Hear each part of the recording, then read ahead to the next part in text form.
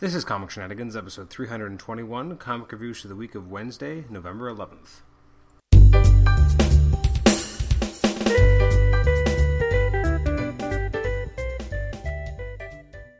Welcome to the Comic Shenanigans podcast. This is episode 321. I'm your host, Adam Chapman, and today we're taking a look at comics that came out Wednesday, November the 11th. This episode's going out on the 19th of November, the day before what I have affectionately termed Jessica Jones Day. As I've joked to my wife all week, I am taking the day off and hoping to get the entire show watched and done while my son is at daycare and she's at work, and maybe doing intermittent 5-minute podcast segments as I finish each episode. So that's tomorrow's Jessica Jones Day as far as I'm concerned.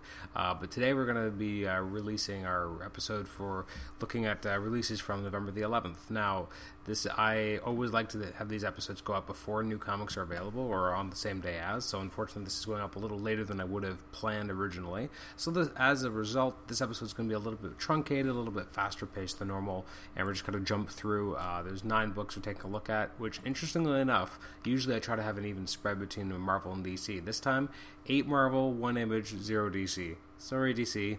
Yeah, which is interesting because DC had a lot of good releases. I just did not have a chance to read them. So the books I'm going to take a look at. First, we have All New, All Different Avengers number 1. I'm going to give this a 6 out of 10. To be honest, the main story I like the art by Adam Kubert. I was not super into the actual story itself. It felt like it moved a little slowly. We're still kind of assembling the team. The soapboxing of Falcon, I understand it and I get it, but I just don't. Not that I'm not going to say, I read comics just for pure escapism, but there is an element of escapism in comics, and you just kind of want to read some fun stuff, and when they try to bring too much reality into it, sometimes it's jarring, and here, I get it, there's issues with, if there was a black Captain America, and he was being offered Girl Guy cookies, which Girl Guy would he buy from? I guess our culture would care, but I don't care.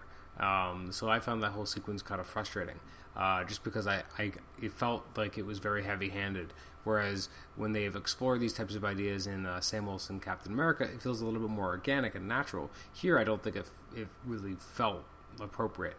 And then even the way Tony Stark was written didn't really feel that kind of accurate to how he's portrayed in his own book. Miles Morales felt like Miles, but we don't really know what that means yet.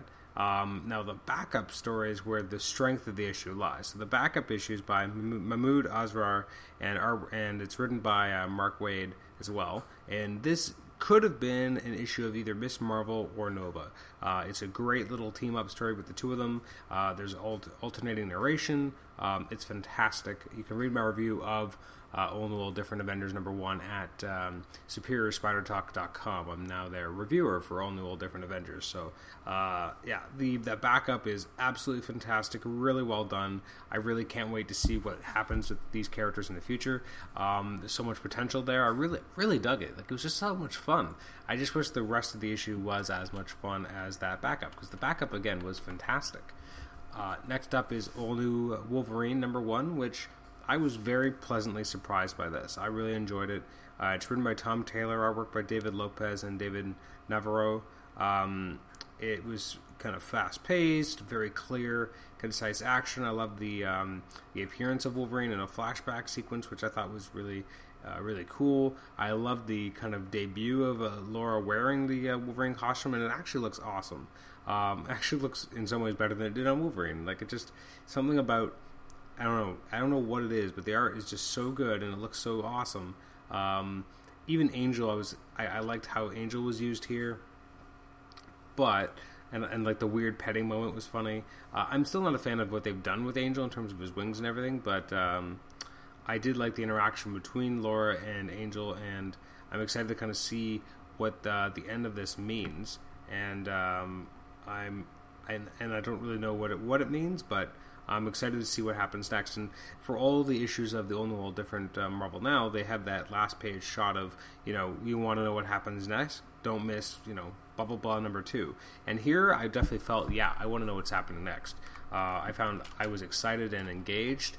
And not that I didn't think I was going to be, but I'm not counting myself as a Laura Kinney fan. So the fact that we're going to get this, I think, is actually really exciting. The fact that it made me, someone who's not really a huge fan of X-23, care and want to read the next issue is a feat.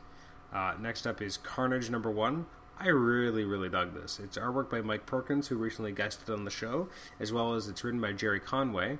The art is by Perkins is fantastic, and it's a really cool story of, the military trying to figure out a way to lure out Carnage using, some bait, and really well written, and it leads into quite a kind of, not a cliffhanger, but setting up what's going to happen next in the series with an old abandoned mine, and Carnage is down there, and you have these military types going after them, which includes John Jameson, who's kind of our POV character for the most part, as well as Eddie Brock, who obviously has a big connection with Carnage and is now bonded to Toxin, who's Carnage's offspring.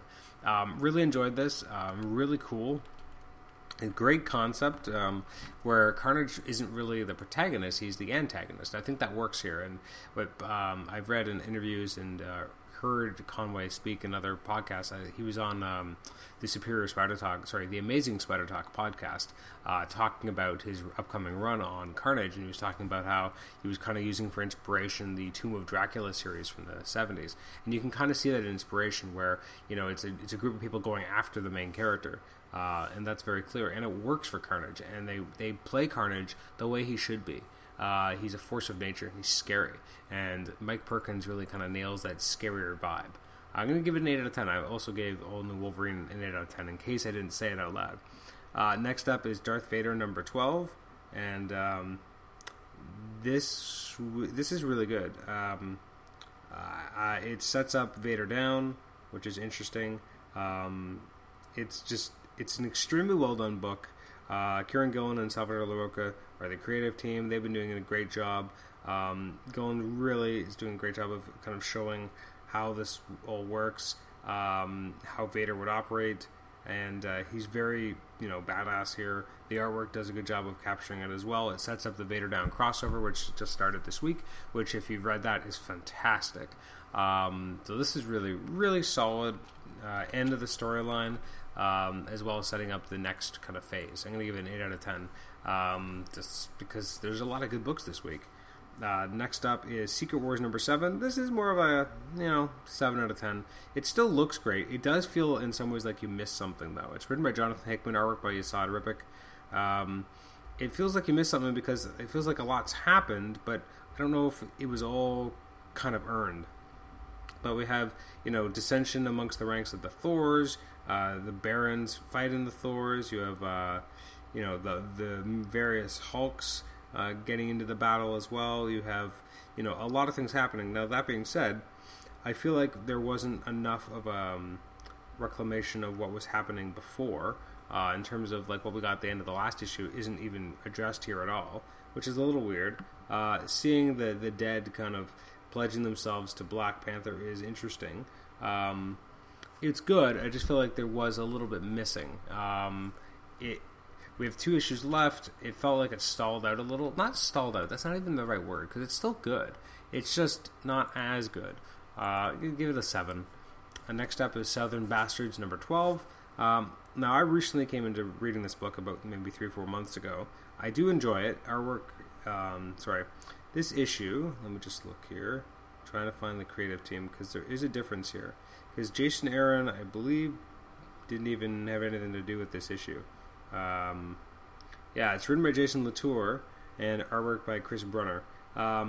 So I wasn't as big a fan of this. Part of that's because I thought the artistic style change was jarring for me, because there's just such a clear, consistent look of the book typically, and it didn't feel like it was a Jason Aaron book, and it isn't. It had its moments, but I don't know. It felt like it kind of missed a step. It didn't quite work for me in the same way. It was okay. It's just, the art changed, the very big style change in the writing as well. I'm going to give it a 5 out of 10. It just kind of, not that it messed with the flow, but it definitely felt like it took me out of the flow of where the book had been going. And I don't think it was as engaging either. Next up is Spider-Gwen #2, which remains an enjoyable book. I still really enjoy it. I guess technically it's the radioactive Spider-Gwen, but according to previews and Diamond, it's just Spider-Gwen. So I dug this. It's written by Jason Latour, artwork by Robbie Rodriguez. What I really liked about this issue is seeing the origin of this this version of Captain America, which is really cool, as they kind of fight against the Lizard. Obviously, this was more focused on the superheroics, as well as what's going on around with George, Stacy, and Ben Parker. Which those sequences I found it was okay, but not great. But the superhero stuff was good. But again, a big part of what people have liked about this book has been, its take on Gwen herself, and so we get a little bit less of Gwen as a civilian, so to speak. But I did like the kind of the way that this reality is being differentiated, and now we're getting another superhero, and it was cool. So overall, I'm going to give it a 6.5 out of 10. It just wasn't quite as strong as previous issues have been. Still had moments of that were quite enjoyable, though. Next up is Spider-Man 2099, number 3, Fighting Crime Before His Time. It's written by Peter David, artwork by Will Slaney, who was recently on the show for episode 320, so you can go back and download that if you want to hear his take on his art and his process, etc. An interesting issue, just because the villain is very specifically written, and I thought it was kind of the way that the villain was written. I mean, it's basically just an extended action sequence, but the reason why it's enjoyable is because it's such an offbeat villain and written in such an odd way. Kronos gets beaten up pretty badly by Spider-Man here, and that's kind of the big thing, is that we're seeing Miguel get darker and darker, and at the very end we know that Tempest is actually still alive, so that's a big deal. Is the child still alive? That we don't know, but the fact that she's alive here is the big kind of ending. At least means that she's not actually fridged. I mean, she's like half in the fridge, but she's not totally fridged. I'm going to give it a 7 out of 10. It was actually no, I'm going to give it an 8. It was a very enjoyable issue. I like the not cliffhanger, but just the big reveal that Tempest is still alive. And the fight sequence was enjoyable. A lot of characterization in that fight sequence. And last but not least is Uncanny Avengers number 2. So looks like Cable's going to be in this book, and that part's interesting. That he's going to go back in time. I don't even know what Cable is these days. Like, it's hard to know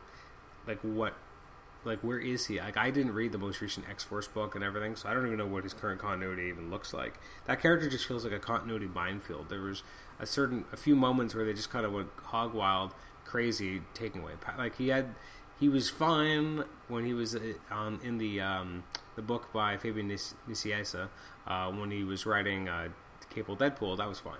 And then ever since then, like, he died, but then he wasn't dead because he came back for Messiah Complex, and then he kind of aged, and then he really didn't have any powers, and then he came back, and then something happened at the end of Second Coming, and then he came back again, and I can't even remember the name of it, but that was that book, that was the Avengers X-Men book that was before AVX actually happened.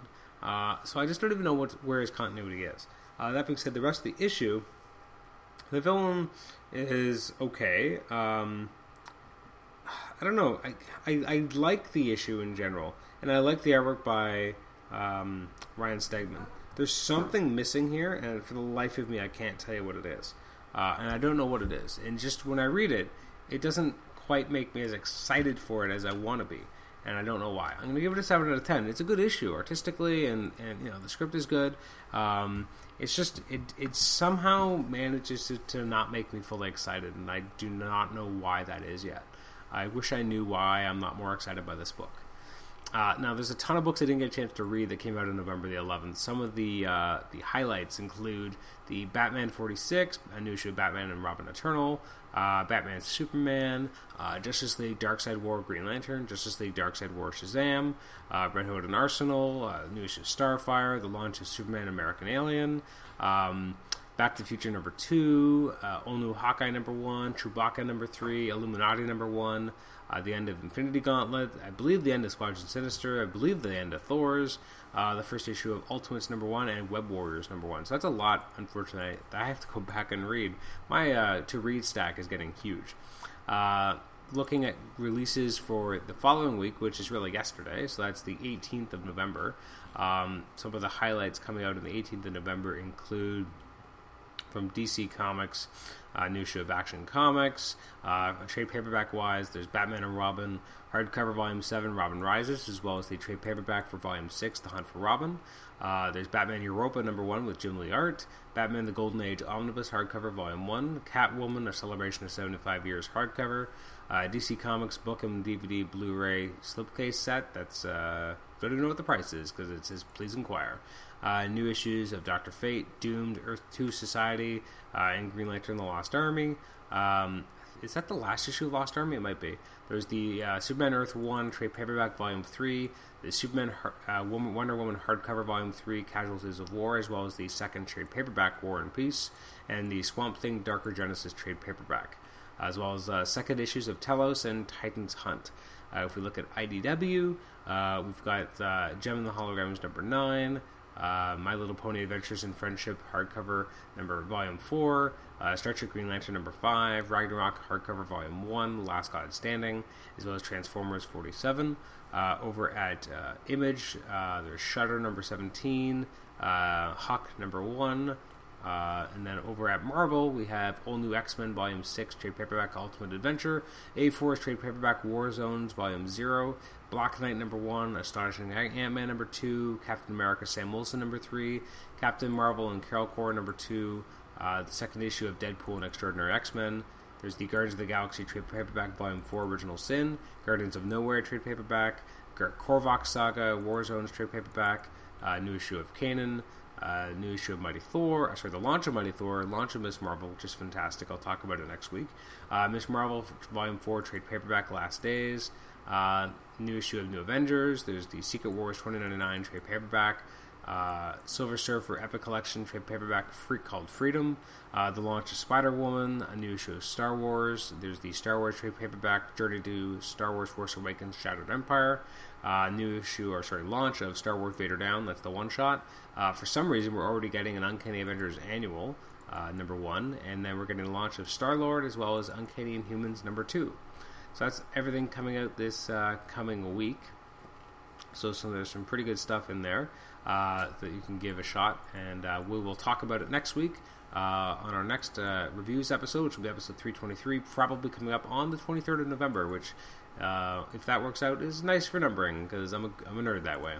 Anyways, thanks for joining us for this episode. Our next episode will be episode 322, which is our conversation with Danny Fingeroth. The volume is a little all over the place in that episode, but it is a good episode, so I hope you enjoy it. So thanks again for joining me today. You can email me at comicshenanigans@gmail.com, like us on Facebook. I've been remiss in actually getting back to people on Facebook. I did not realize people had been... I thought my phone was hooked up to get emails from my Comic Shenanigans email address as well as notifications to the Facebook page. Apparently that was not the case, but I thought it was, and so I was really delayed in actually getting back to some people, so my apologies on that. So thanks again for joining us. You can email us at comicshenanigans@gmail.com, like and rate and review us on iTunes, subscribe to us on iTunes, and also listen to us on Stitcher.